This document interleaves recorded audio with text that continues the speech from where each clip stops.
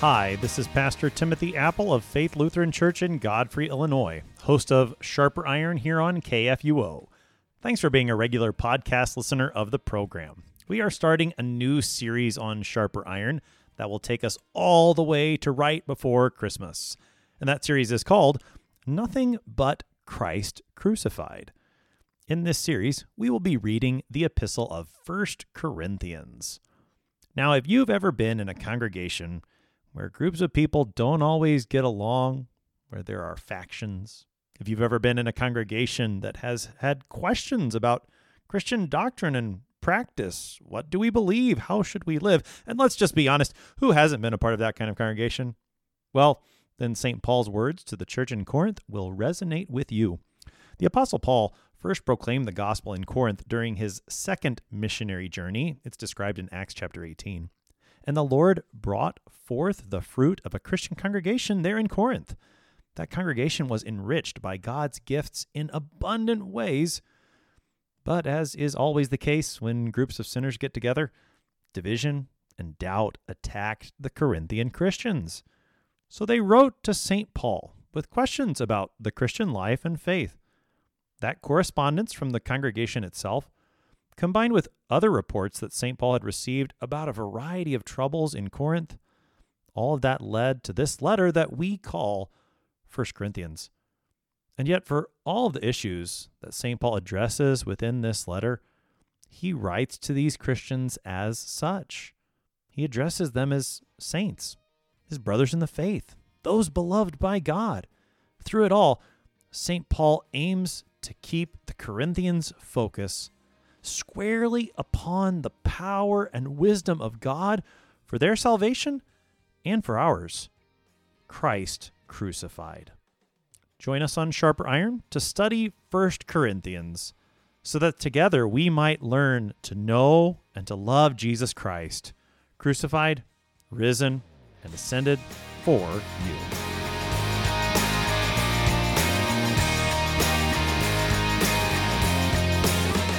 Good morning and welcome to Sharper Iron. Spend the next hour with us studying the living and active Word of God, His two-edged sword of law and gospel, recorded for you in Holy Scripture, all about Jesus Christ, crucified, risen, and ascended for you. Thanks for tuning in this morning here on Worldwide KFUO, Christ for you, anytime, anywhere. I'm your host, Pastor Timothy Appel of Faith Lutheran Church in Godfrey, Illinois. Sharper Iron is underwritten by the Lutheran Church Extension Fund, where your investments help support the work of the Lutheran Church Missouri Synod. Visit lcef.org for more information. On this Friday, November 17th, we are studying 1 Corinthians chapter 3, verses 1 to 23. In today's text, St. Paul speaks once again to the divisions that are present in the church in Corinth, and he begins to teach them how to properly consider the servants whom God sends to plant and water the gospel message, by which God himself grows and builds his church. To help us sharpen our faith in Christ as we study God's Word today, we have with us returning guest, Pastor Mike Newman. Pastor Newman serves as president of the Texas District of the Lutheran Church Missouri Synod. President Newman, welcome back to Sharper Iron. Pastor Appel, it is always a pleasure. Good to be with you. So as we get started today, President Newman, give us some context. What should we know about this epistle, what Paul's been saying leading up to chapter 3? We know what's so fascinating about 1 Corinthians is that it's so much like today, especially the culture we talk about in the United States. It's amazing how God's Word just endures and always speaks into our lives. So I'm sure you touched on it, but the city of Corinth, such a cosmopolitan city, a melting pot of various ethnicities and religions and backgrounds. And it's pretty amazing that the Apostle Paul started a church here. Some commentators say that it wasn't just because of the trade route, but really it was a strategic place where people from all nations gathered. And if he brought the gospel there, and as people believed in him, they would also be dispersed to other places around the world. And so a strategic place to get the message of the gospel out to the world. Pretty remarkable. But there were huge challenges there. And this letter, of course, is a response to some questions and difficulties going on right there at the Christian church in Corinth. Yeah, it's interesting you mentioned that there were a bunch of nations gathered there in Corinth. We talked about in the previous episode that the letter First Corinthians shows up within the life of the church in the lectionary. If you use the 3-year lectionary, you hear the letter of First Corinthians, most of it, over the course of the 3 years during the season of Epiphany. And so that's just been something that, since that was mentioned to me, I've been reflecting on. And the fact that you have all nations there in Corinth, I think that's another thing that makes this a fitting epistle for the season of Epiphany. You think about the gospel being revealed to the nations, that was happening there in Corinth. That's a great insight. Yeah, and it's, again, Epiphany season is so wonderful for understanding the ministry of Jesus, the life of Jesus, and then what it is to be a follower. And as the nations, of course, were drawn to him, here we have in the Epiphany season a remarkable epistle that teaches the nations what it means to walk in the footsteps of Jesus. Yeah. So with some of those things in mind, then we've got chapter 3 here today. Just what are some of the things that Paul's mentioned already, themes that he's brought up that'll come back into play here in chapter 3? The big thing is this contrast of the wisdom of God and the wisdom of men, which really is foolishness, and making sure that people understand where they stand in terms of really submitting to and understanding God's will, the great gospel given to them. Paul is very gentle with them. He affirms them, but he also then is bringing up the issue of divisions in the church. He right away, he raised that challenge to folks, and he was going to address some hard issues. It's something, here's Pastor Paul, instead of just moving to the questions they had, he looks at a primary need for the church in order to bear faithful witness to the world. So he brought that up as well. And, I think his conversation reflects on all the philosophy, the ideas, the spirituality that saturated the culture at Corinth as well. Yeah, you see the mark of a faithful pastor in Paul here, as he certainly responds to the questions and the reports that he's been getting from the church, but does so in a way that, again, faithfully addresses them, but it has that theological understanding, the foundation to it, not just saying, here's how to fix it, now do it, but here's the foundation. And it keeps coming back to Christ crucified so far, and he's going to keep building on that foundation as we jump into chapter 3 here. That's for sure. That's a key word, foundation. And he just wraps this message with grace. You're right. He's so pastoral. Yeah. All right. So 1 Corinthians chapter 3, that's our text for today. Paul writes, "But I, brothers, could not address you as spiritual people, but as people of the flesh, as infants in Christ. I fed you with milk, not solid food, for you were not ready for it. And even now you are not yet ready, for you are still of the flesh. For while there is jealousy and strife among you, are you not of the flesh and behaving only in a human way? For when one says, 'I follow Paul,' and another, 'I follow Apollos,' are you not being merely human? What then is Apollos? What is Paul? Servants through whom you believed, as the Lord assigned to each. I planted, Apollos watered, but God gave the growth. So neither he who plants nor he who waters is anything, but only God who gives the growth. He who plants and he who waters are one, and each will receive his wages according to his labor. For we are God's fellow workers. You are God's field, God's building. According to the grace of God given to me, like a skilled master builder, I laid a foundation, and someone else is building upon it. Let each one take care how he builds upon it. For no one can lay a foundation other than that which is laid, which is Jesus Christ. Now if anyone builds on the foundation with gold, silver, precious stones, wood, hay, straw, each one's work will become manifest, for the day will disclose it, because it will be revealed by fire, and the fire will test what sort of work each one has done. If the work that anyone has built on the foundation survives, he will receive a reward. If anyone's work is burned up, he will suffer loss, though he himself will be saved, but only as through fire. Do you not know that you are God's temple, and that God's Spirit dwells in you? If anyone destroys God's temple, God will destroy him. For God's temple is holy, and you are that temple. Let no one deceive himself. If anyone among you thinks that he is wise in this age, let him become a fool, that he may become wise. For the wisdom of this world is folly with God. For it is written, He catches the wise in their craftiness, and again, The Lord knows the thoughts of the wise, that they are futile. So let no one boast in men. For all things are yours, whether Paul or Apollos or Cephas or the world or life or death or the present or the future. All are yours, and you are Christ's, and Christ is God's. That's our text for today. That's 1 Corinthians 3, verses 1 to 23. All right, President Newman, as you said, we're picking up with some language that we heard in chapter 2, this language of being spiritual people. But Paul says, you brothers, you brother Corinthians, you were not spiritual people. I couldn't address you like that. I had to address you in a different way. What's he saying here at the opening part of our chapter? Yeah, he's really saying that they think they're spiritual, and in that culture, in that city, they felt very much kind of like we do in the U.S. So there's a lot of spirituality. But I think in Corinth, with all the temples and all the different religious actions, they could have had some hubris about their high spirituality. But Paul brings them down to earth and addresses them as fleshly, people of the flesh, and letting them know that their actions are really not spiritual at all. True spirituality is not what they're doing. Yeah. So talk about when he calls them people of the flesh and having to feed them with milk rather than solid food. Talk about what he means there and what's the indicator that they are still of the flesh, as he says. Yeah, fleshly meaning, of course, walking according to their own ways. And later on he says that too, you're being merely human, or you're walking according to man.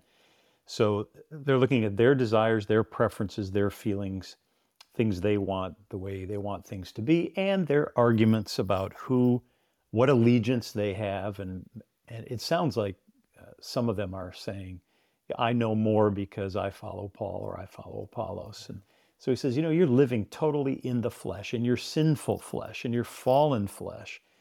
The foundation being your own knowledge, your own conjecture, your own pride, instead of really humbling yourself repentantly before Christ and understanding what it really means to be spiritual. So he's pointing out their sinfulness, and he uses the word for power or ability, dunamao. It's a verb. That's kind of where we get dynamite from, that word dynamite. But over and over again, he highlights that you're not able, you don't have the strength. So it's a pretty huge indictment and an opening to this chapter that would bring people to their knees, stir their consciences, and let them know that the law is speaking to them, putting its finger on where they are erring. Yeah, and with that language of being able or being powerful, there's maybe an echo there of what he's already proclaimed in chapters 1 and 2 about where the power, where the ability would actually lie. It's again, not found in ourselves.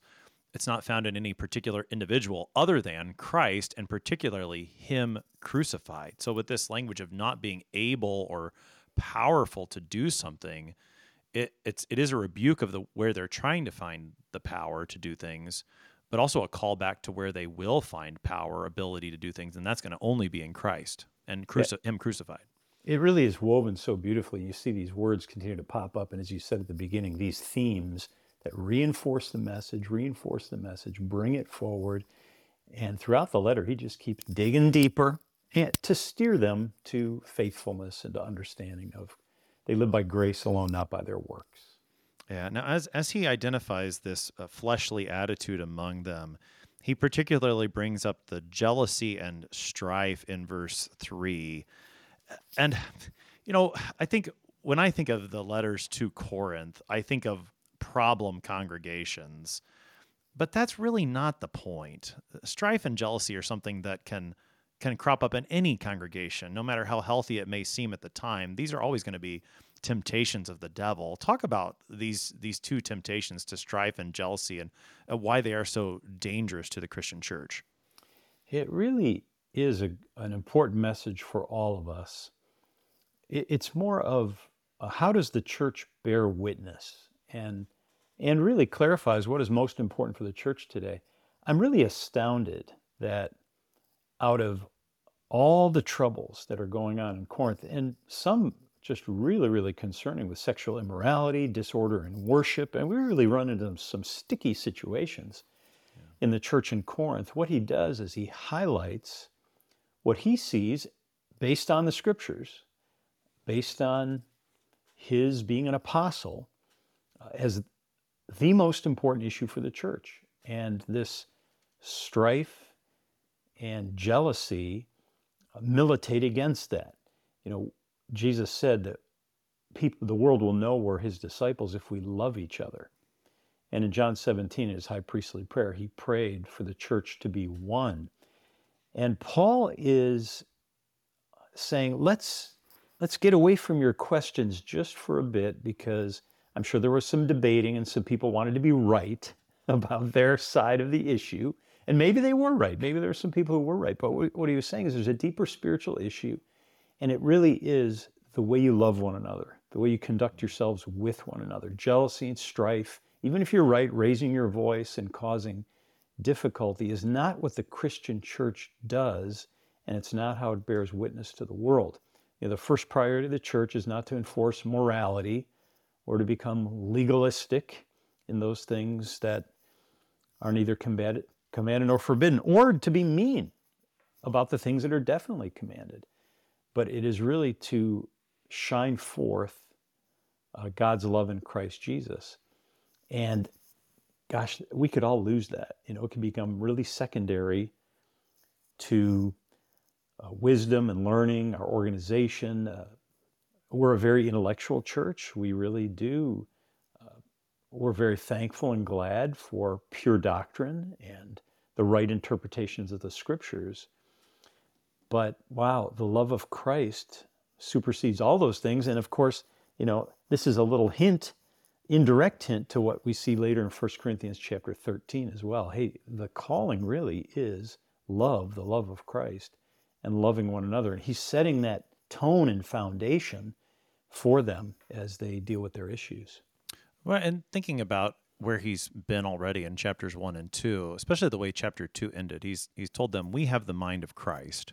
And in chapter 1, he called them to be united in the same mind and same judgment, and all of that under the name of the Lord Jesus. So all these questions that they have and the issues that they're facing in terms of both doctrine and practice, none of them will be resolved if they try to approach this on their own power. It can only happen under the mind of Christ, which is only revealed through the Holy Spirit as he's proclaimed in the Word.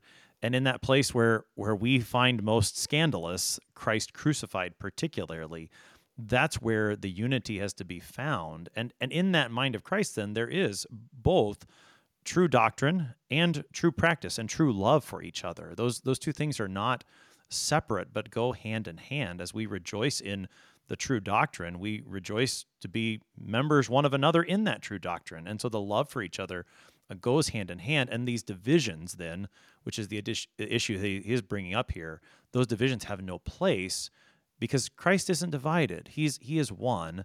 And that's where Paul, I think, is going to start to draw out, again, with that firm foundation and the basic in mind, he is going to start to apply it to a particular situation in Corinth as this chapter goes on.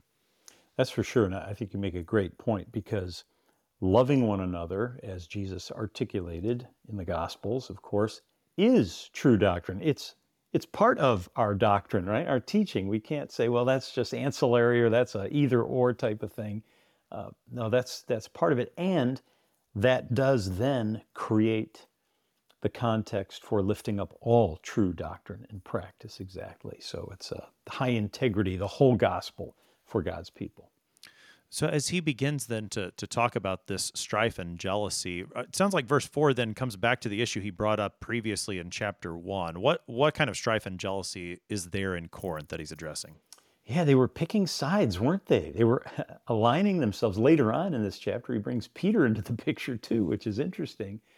But yeah, I follow Paul, I follow Apollos, I'm with this guy. He talks about, some say I follow Christ. So they were just picking sides. And wow, we're good at that, aren't we? It's another sinful default we have. We're tribal people. We thrive on division. And Paul is speaking something, the counterintuitive gospel, and really putting it in proper context when it comes to God's plan and grace and who we really are. So yeah, they want to follow folks. It's interesting, they mentioned Apollos, and we see in Acts chapter 18, of course, a little bit of the history of what happened in Corinth. But it makes me wonder, and this, we could get off into this rabbit hole, this beaten path here, but with the mention of milk and not solid food and the connection to the Hebrews, and you wonder about Apollos and the author of Hebrews. It's kind of fun to muse. Where did that language come from? From Paul, or did Apollos bring it up? And it's pretty fun. Well, we just studied Hebrews here on Sharper Iron right before 1 Corinthians. And now that you mention it, that language of milk, solid food, does come up in Hebrews, and Apollos is sometimes floated as an author of that. So is Paul, of course. That would be an interesting rabbit hole to go down. It is striking, though, without maybe going down that rabbit hole. But the fact that he does specifically mention just Paul and Apollos here. Cephas does come up toward the end of the chapter, as you said, and he was a part of the list in chapter 1 as well. It does seem that Paul and Apollos are the two, and it's just hard to know without seeing it, but just the way that Paul writes here, it does seem that Paul and Apollos are the two primary ones that have the parties, that the other ones are a little maybe more auxiliary. I don't know. That might be reading too much into it.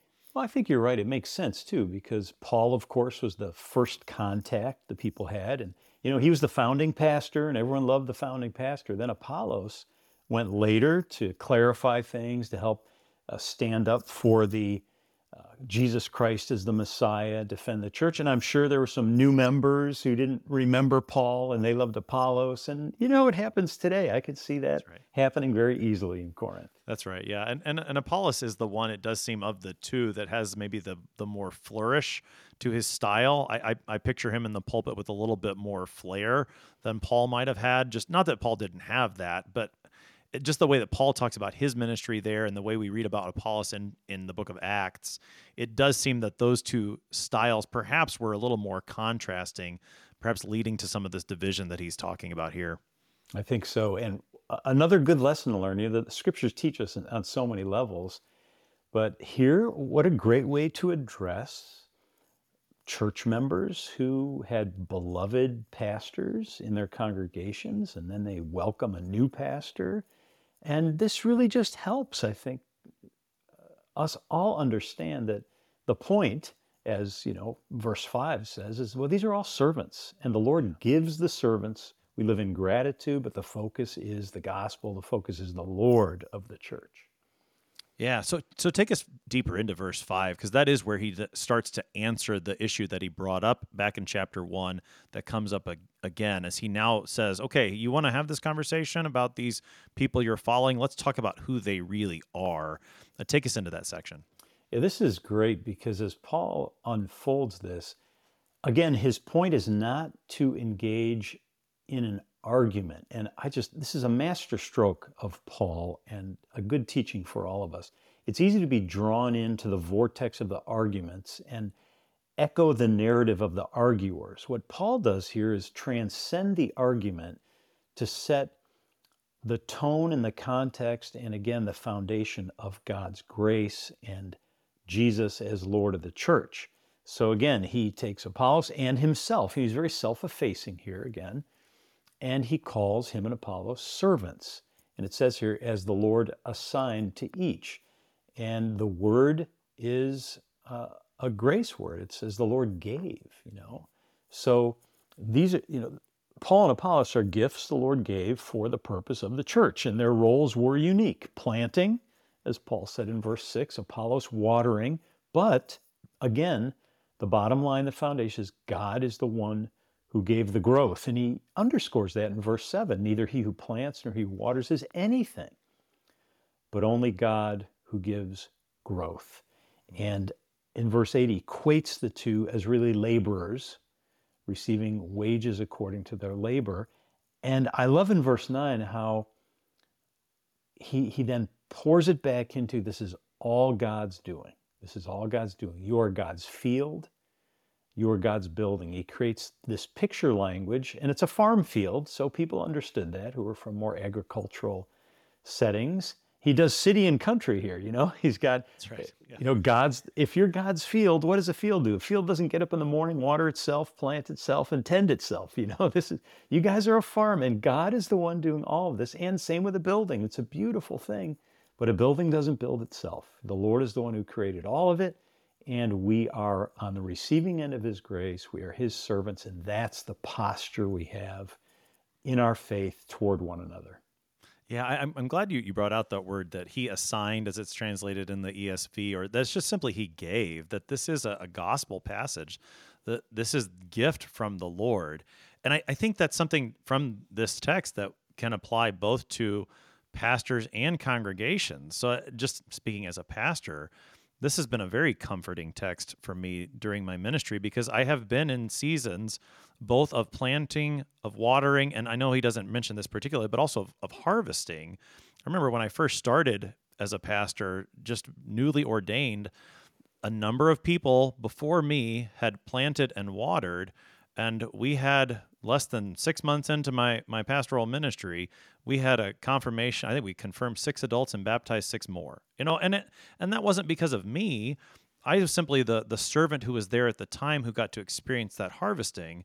And having that early in my ministry then was a reminder later in ministry at other times where I was doing a lot of planting, watering, maybe some tilling and weeding, and I wasn't seeing the harvest all the time. A reminder that, hey, you're just the servant. God's the one who's going to give the growth when and where he wills.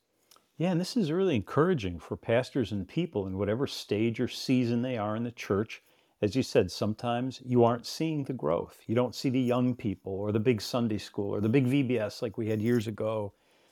But we don't need to be discouraged, because God is the one taking care of his church. And there are different seasons. We may be in a planting and watering season, and we need to wait, and someone else will come and reap the harvest. But we know God's word doesn't return empty, and it does accomplish that for which it is sent. And so it is really not only tremendous comfort for people in various seasons of life, but it really shows, again, who God is, that he is the faithful farmer. He is the one tending the field. It's going to be okay. The church is going to be okay. The gates of hell will not prevail against it. This is God's building. And whether there's shortages of supplies or supply chain issues like we had during COVID, whatever it may feel like that for now, or you may be the one who gets to cut the ribbon and celebrate this great building. But through all of it, God is faithful. He's doing his good work of salvation. We can take heart in that and trust him always. Right. And so then, as you said, it becomes an encouragement not only to the pastors, but also to the congregations, that my congregation may not be in that season of growth, at least the visible growth that we can see. I know during the days of COVID, there was not growth in terms of numbers, but I saw growth in other ways. The Lord allowed me to see growth in other ways. So, but again, it's a comfort to all of us, pastor or hearer, to know that God is the one doing this, so that, when I as a pastor maybe don't do as good of a job as I think I should, to know that God is the one at work. Or when I as a hearer maybe I don't like my pastor as much. I like the old one better. Well, the Lord is the one who assigned. And I think about the way we speak about and think about the call. The Lord is the one who places his servants in the church, and that includes pastors and hearers. And to know that is such a comfort, that this is God's gift, and he can always give better than I can arrange.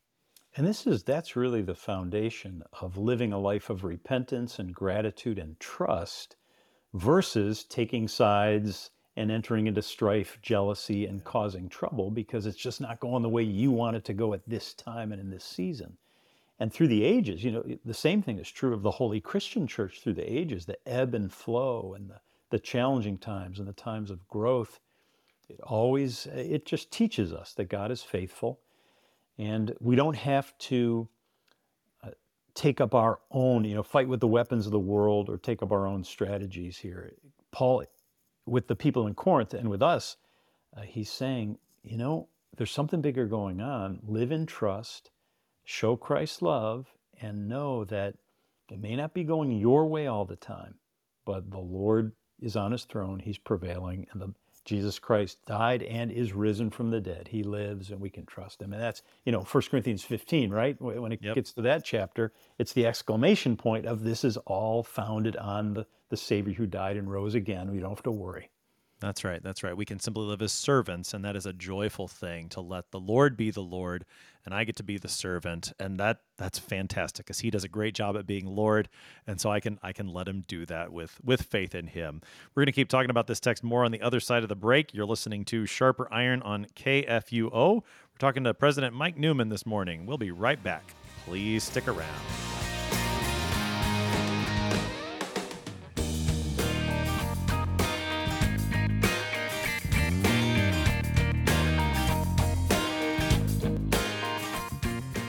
Lutheran Church Extension Fund exists to support Lutheran Church Missouri Synod ministries and church workers. How do we do this? Your investment with LCEF makes it possible for LCMS churches, schools, organizations, and church workers to receive low-cost loans for new and growing ministries. And faithful Lutherans like you, church members and church workers alike, make that possible when you invest with LCEF. Learn more at lcef.org. LCF is a nonprofit religious organization. Therefore, LCF investments are not FDIC-insured bank deposit accounts. This is not an offer to sell investments or solicitation to buy. LCF will offer and sell its securities only in states where authorized. The offer is made solely by LCF's offering circular. Investors should carefully read the offering circular, which more fully describes associated risks.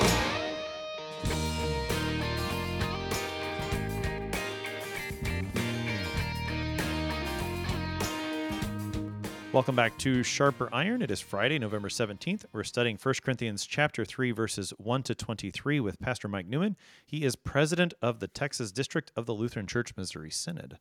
President Newman, prior to the break, we were looking at the picture language that Paul uses in verses 5 to 9. He uses the image that Jesus uses often in his parables of the Word of God being the seed that is planted and watered. God gives a growth as a harvest. He's even said that the church is God's field, but then in that same verse 9, he switches pictures that he really picks up for the rest of the text with God's building. So take us into that image that, again, is mentioned in verse 9, but then he develops in verses 10 and following. Don't you just marvel at Paul's writing and his thought process? I would love to get inside his brain. He jumps from one image to another image to another image. Yeah. And I have to believe that it had to do with his intimate knowledge of the church. It's like a pastor with a congregation seeing the faces of the people and understanding where he can make direct application, how they'll understand it. And I think that's what makes him move through this. And in verse 10, he does move back to the building motif, and he calls himself a wise architect, right? The master builder. In Greek, it's really architectone. I think that's so fun to see that. A wise architect. And according to the grace God gave him, he laid this foundation. And he uses this word foundation. It's a form of the verb tithemi. And we get our word theme from that. The basis, the foundation. What's the theme for our life and faith? It really helps us understand what he's saying here. And let each one take care then how he builds upon that foundation. In other words, what is the theme for your life as a follower of Christ? What is your theme for life in the community of Christ as well? Be very careful about this. And it's just a great way to get people focusing on, and you and I can do it too, on what is our operating system? What's our theme in life? Do I approach each day angry that I don't have enough time, or hassled because of the lines I face or the people who get in my way, or worry about my financial situation or an illness or despair and hopelessness because of the headlines or hurt in my life? What is my theme? What is my foundation? Or is it the unshakable hope of Jesus Christ, the fact that he promises to be with me, that he has washed my sins away, and in fact, that the earth is the Lord's and the fullness thereof, and he truly is Lord of all. And even though things look like they're falling apart, we have a Savior who holds all things together. Yeah, this language of the foundation is so important. And to keep coming back to it is very important as well. As much as Paul does, I think, criticize them earlier in this chapter that he was only able to give them the milk and not the solid food, he still, I think, is joyful to have given them the milk. He still is joyful to come back to this foundation, Christ and him crucified, over and over again. Because if you lose that foundation, then you've got nothing. And it doesn't matter what you're building if you're not building on that foundation. That brings to my mind the way that Martin Luther talks. I think it's in the preface to one of his catechisms, how he talks about those who want to be doctors of the church, but they just forget the catechism, and how he's glad just to sit there and learn and over again the commandments, the creed, and the Lord's Prayer. Because when you've got that foundation, that does make all the difference for the way that you then build. If that's what you're starting the day with, you're going to build on the right thing rather than building maybe something that looks beautiful, but it's going to fall because it doesn't have the foundation. That's right. Everything you give your attention to will shape who you are in life. And if you're giving attention to that wonderful foundation, then that flows from who you are. And verse 11, I think, is just so profound. And we could spend an hour talking about, for no one can lay a foundation other than that which is laid, which is Christ, Jesus Christ. I mean, that's the grace of God, the gift of our Savior, Jesus Christ, our all in all, the foundation for who we are and what we do, our strength, our ability, no boasting in ourselves, but, boasting in Him alone.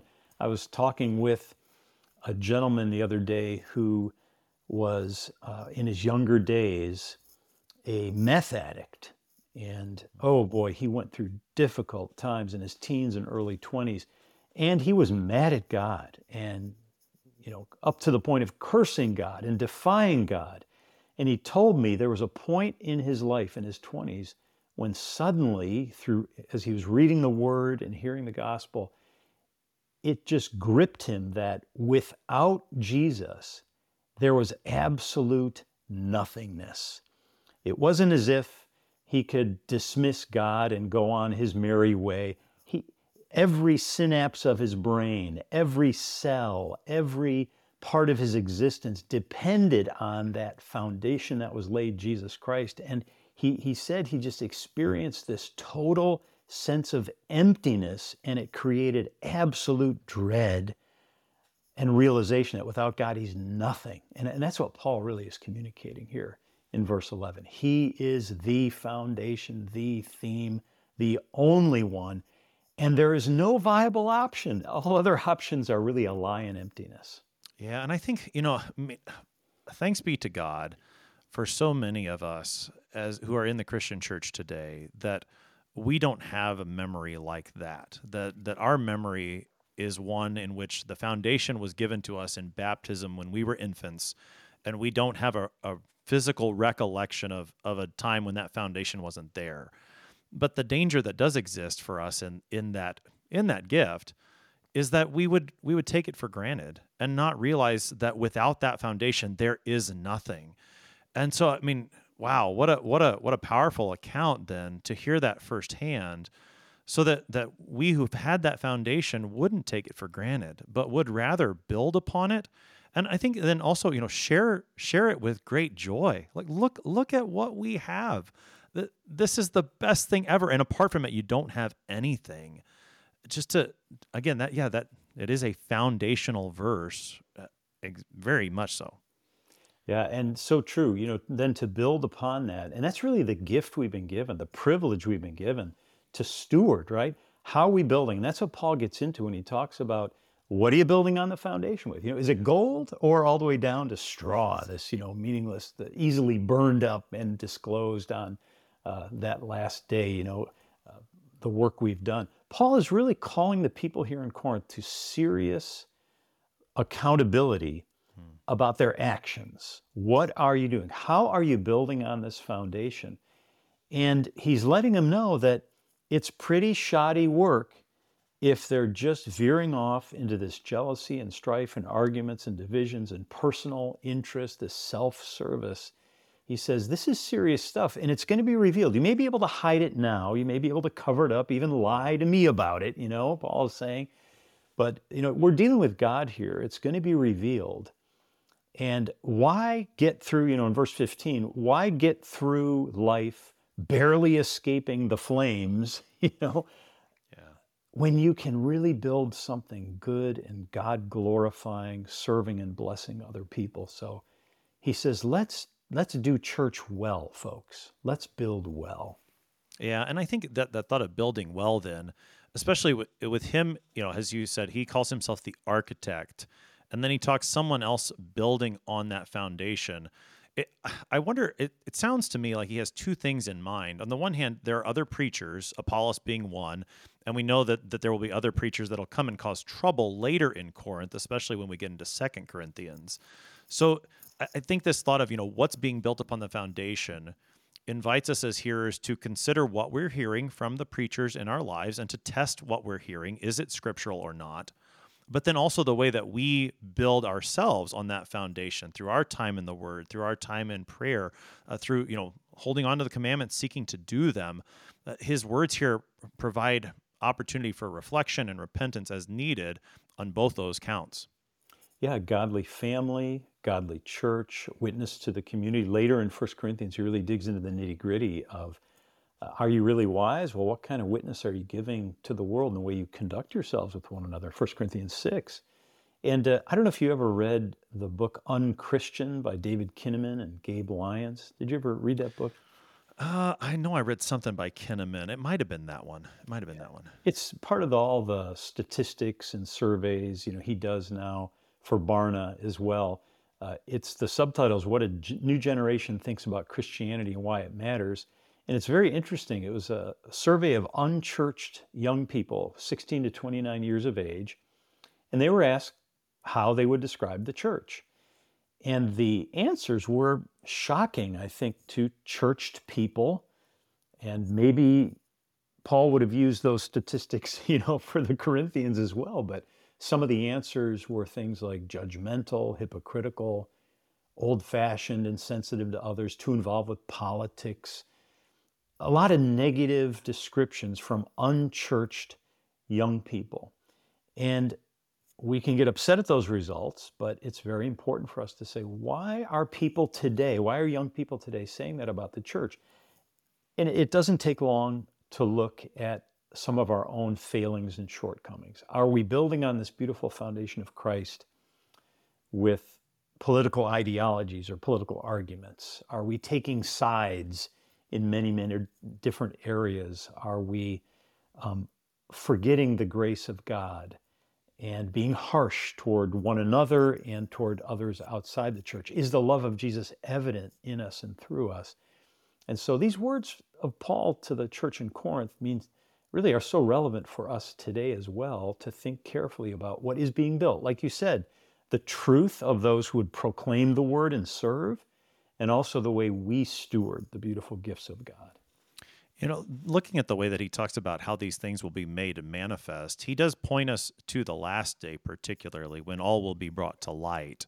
But as he talks about that image of fire and things being burned up, I do think that also invites reflection for the way that suffering and struggle today often serve as the Lord's way of knocking down the things that we've tried to build that they're not really good for us, that maybe they need to be knocked down now. And I know you've written a number of things, Pastor Newman, and I think some of those have been with struggling and suffering.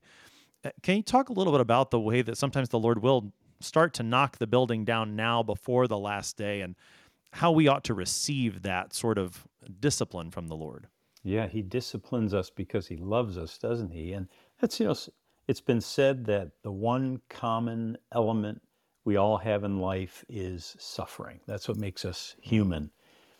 And God does use suffering to expose some of the pathways we're on that aren't healthy and good. We've heard the phrase hitting rock bottom, and that happens so frequently if we're on the wrong path.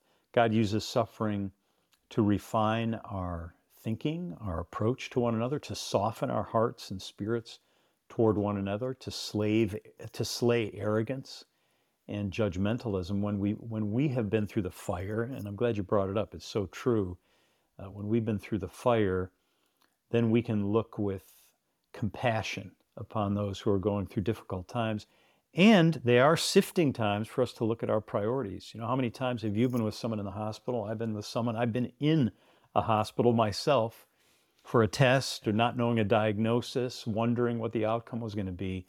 And God used that to say, well, what's really important? How are you showing my love to the people in your life? How are you getting caught up in your own life and worries and missing out on what you really need to do, what you're called to do? So you're so right. Suffering is a crucible, right? It's the refining process, very much. That's right. That's right. So, and it will come all to light on the last day. But Paul is not leaving these Corinthians without hope, not by any means. He's been talking about this thought of a building through verse 15, and then he brings up a specific building, the temple, in verse 16. What does he say about God's temple there in 16 and 17?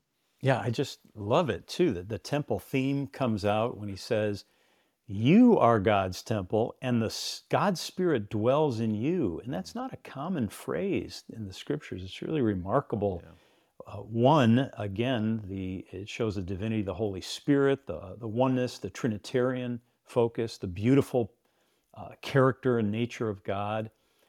And that exclamation point when he says in verse 17, if anyone destroys God's temple, God will destroy him, for God's temple is holy, and you are that temple.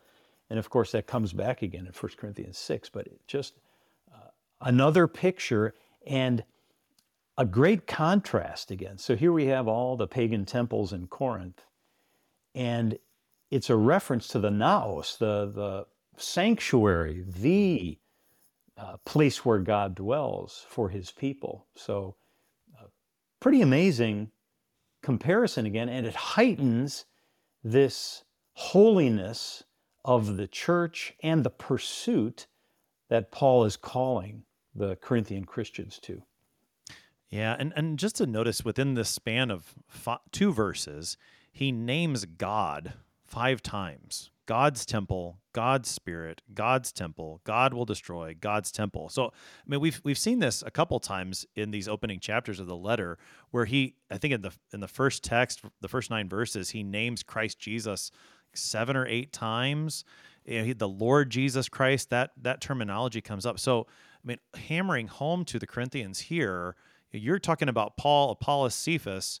You belong to God. Keep that in mind.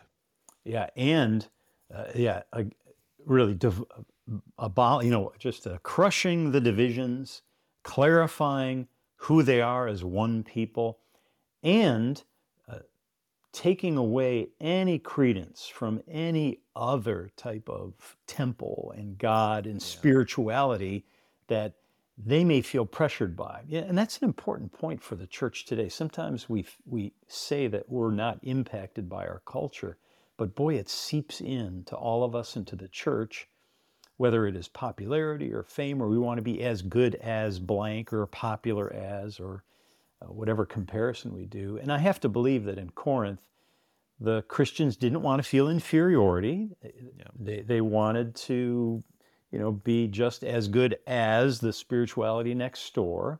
And some of that may have been driving some of the arrogance and arguments they were having. And this emphasis on Theou, God, over and over again. Yeah, this is who you are. This is who you belong to. And there's no one better.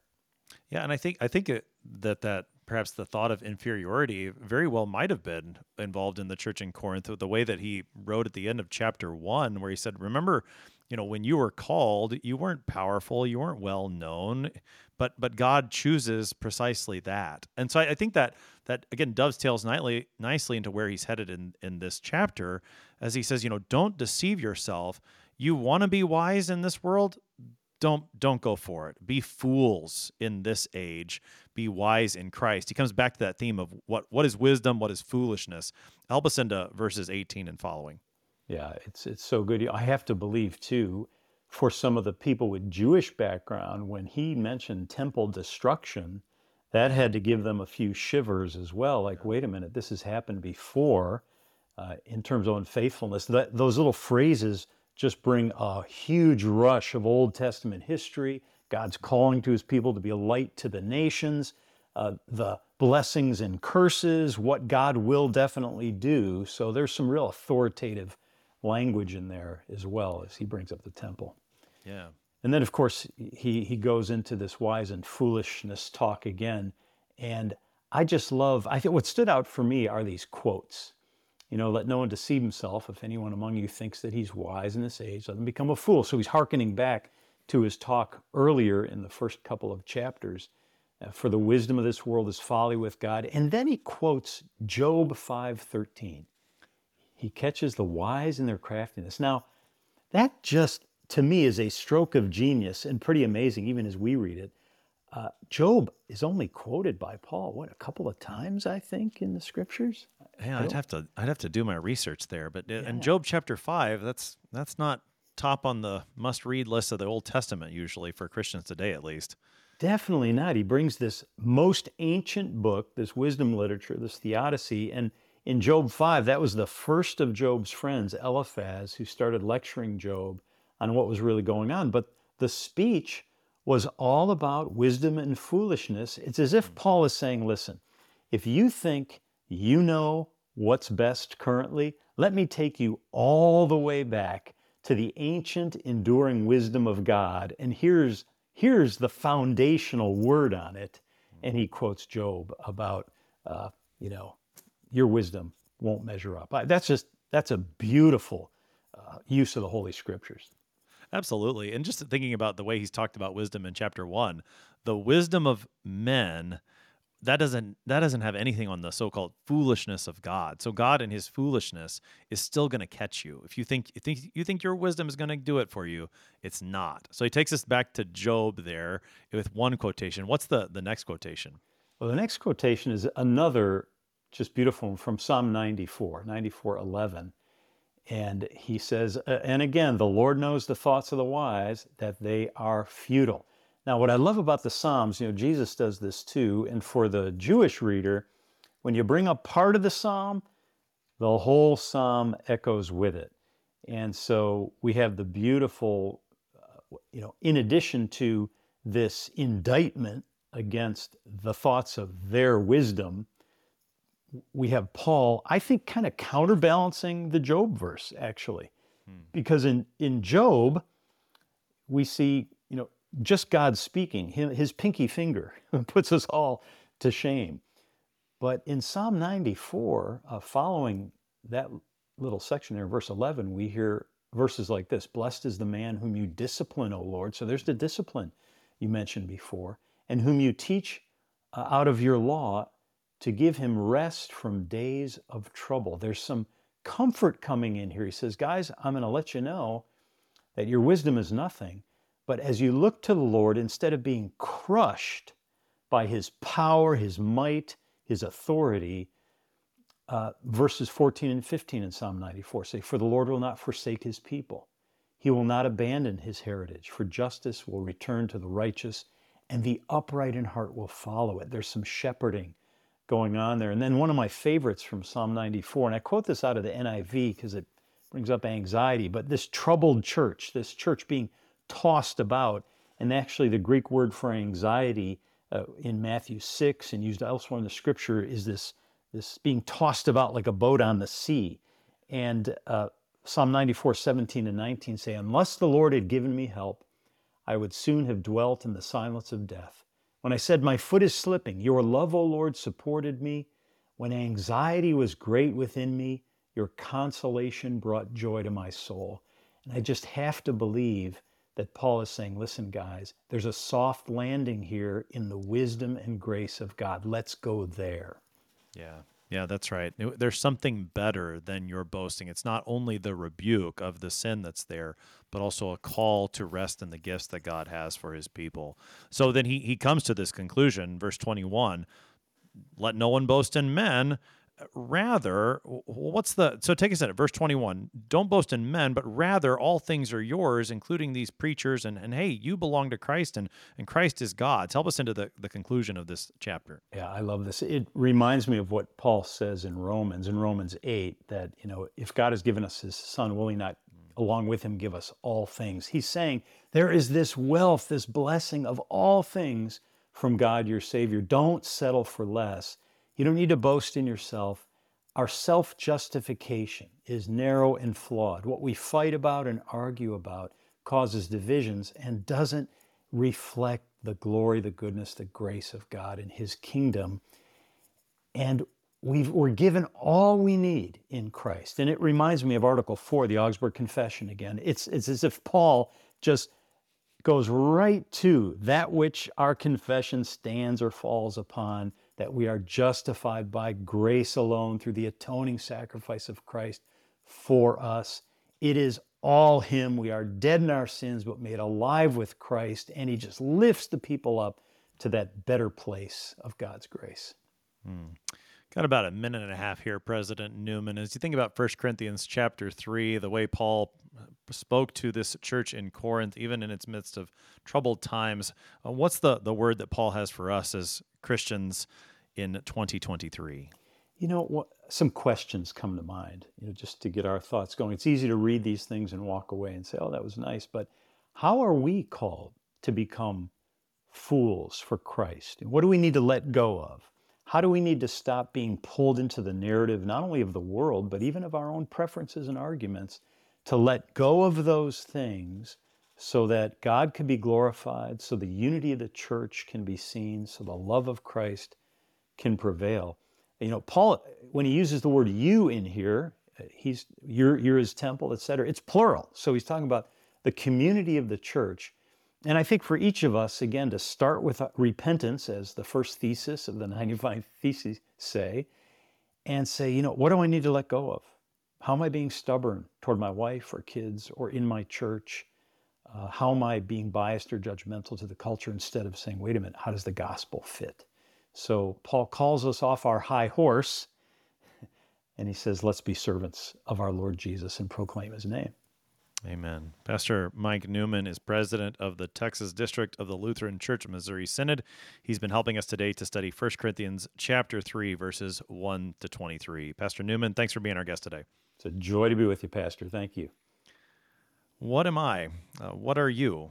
Servants of the Lord, the one who assigns to us, who gives to us according to his will and purposes, the one who gives the growth. God grant that we would be faithful servants, planting, watering, receiving the growth in his time according to his will, that what we continue to build might be on this one foundation, Jesus Christ, crucified and risen for us. I am your host here on Sharper Iron, Pastor Timothy Appel of Faith Lutheran Church in Godfrey, Illinois. If you have any questions about 1 Corinthians chapter 3, send an email to kfuo@kfuo.org. It is always a joy to hear from you. Thanks for spending the morning with us. Talk to you again next week.